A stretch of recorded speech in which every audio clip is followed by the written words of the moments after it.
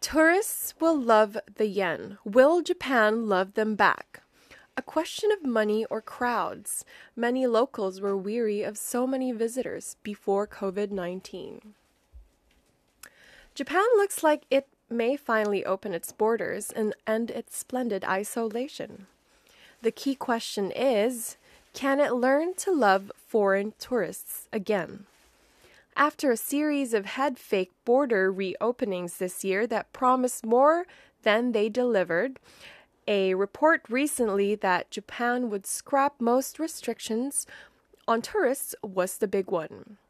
If realized, the plans, which include restoring the visa waiver for those with 3 shots, dumping a daily cap on arrival numbers, and allowing tourists to book without going through a travel agent, would make ease of entry into Japan look more like it did in 2019.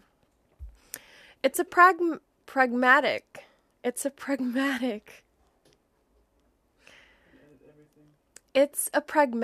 if long overdue, decision from the often cautious Prime Minister Fumio Kishida. Japan has a window of opportunity that won't come again soon to normalize its border controls. The current wave of COVID-19 cases and the punishing summer heat are both subsiding, paving the way for an autumn where both natural and vaccine immunity should mean a respite from the disease. More pressingly, the weak yen is also providing impetus. Say that again. More pressingly, the weak yen is also providing impetus, with the currency still trading close to a 24-year low against the greenback. With inflation relatively benign, tourists paying in dollars can expect some jaw-dropping cheap prices in a country where dining out was already a reasonable option. Having pledged in May to gradually make entry into Japan as easy as for other group of 7 countries, Kishida should be given credit for a bold and potential unpopular decision. At a time when his approval ratings are tanking, an Asahi poll Sunday showed those disapproving of his cabinet outweighing those who back him 47% to 41%. Kishida explicitly mentioned making use of the weak yen in an early decision to relax border controls this summer. The move to restore the visa waiver may also exert some influence on the currency. More yen buyers could provide support to stop its slide. While Japan has been gradually letting in more outsiders, new entrants still need visas. Embassies and consulates often don't have the staff to facilitate the sudden surge in demand. The visa waiver is the key and was the trigger for Japan's tourism boom in 2010s, which sparked a major new engine of economic growth. Japan's push for global travelers was a rare example of a wildly successful government policy, turning the country into a mass tourist destination for the first time. An initial goal of 20 million visitors in 2020 was smashed with 5 years to spare and doubled instead. Construction of hotels and theme parks boomed. Politicians spoke of becoming a world leader like France, which welcomes 19 million visitors a year.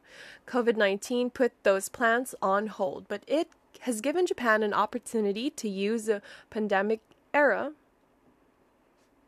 reset and the weak yen to shift to a smarter strategy. Don't look in the kitchen. Visitors will love the weak yen, but Japan may not love them. Even before COVID-19, the congestion and littering on the ancient streets of Kyoto had become a symbol of the downsides of over-tourism. With its dense concentration of cultural artifacts and sightseeing spots, Kyoto has suffered from the same problem of overdemand as cities such as Barcelona or Venice, which is attempting to solve the problems with a tourist tax. A proud local population had begun to bristle At the hordes of visitors before the pandemic struck, airline capacities will likely stagger the number of tourists returning initially. In any case, Chinese residents who made up more than one-third of visitors before the pandemic are still likely to return due to their own domestic quarantine requirements. So as it opens up the world, Japan can start to shift expectations. Instead of concentrating on the sheer number of annual visitors, it should make more efforts to extract value from those who make the journey. Average spending per person amount to just 159,000 yen or $1,113 in 2019. Over the coming years, policies should double down on ways to encourage more high net worth individuals who can afford lengthy stays. Local buy-in is crucial to avoid another Kyoto situation.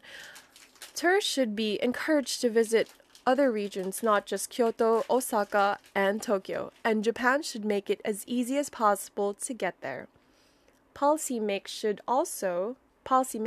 also think about the type of destinations and experiences foreigners want, rather than just simply offering those favored by the domestic travelers who are often older and prefer shorter trips.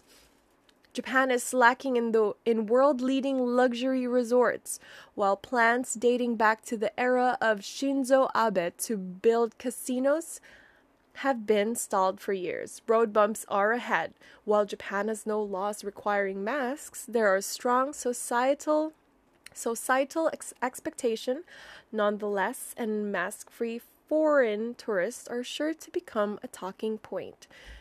Expect objections from the medical community, especially when the next wave of cases hits as the weather gets cold, and the very possible emergence of another new variant in winter could throw things back to square one. But for now, prospective visitors may be able to reclaim one pre-pandemic normality, forgetting about how to process visa paperwork and concentrating instead on when's the best time to exchange into yen. Bye.